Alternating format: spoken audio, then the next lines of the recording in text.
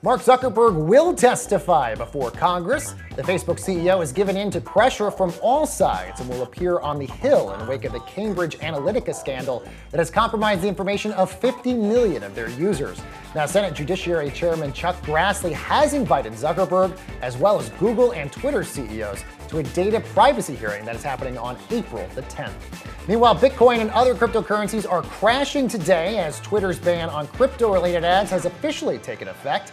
The crackdown aims to protect investors from scams, but Twitter CEO Jack Dorsey, he's actually a big believer in crypto. He believes it'll be the world's single currency in just 10 years.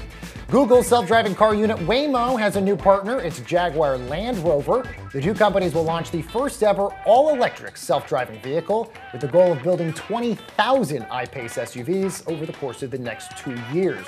The batteries will be long-lasting, giving cars the ability to drive all day on just a single charge.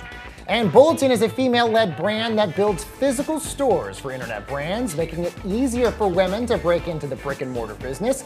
Co-founder and CEO Elena Branston stopped by Cheddar to tell us her thoughts on the in-person shopping experience.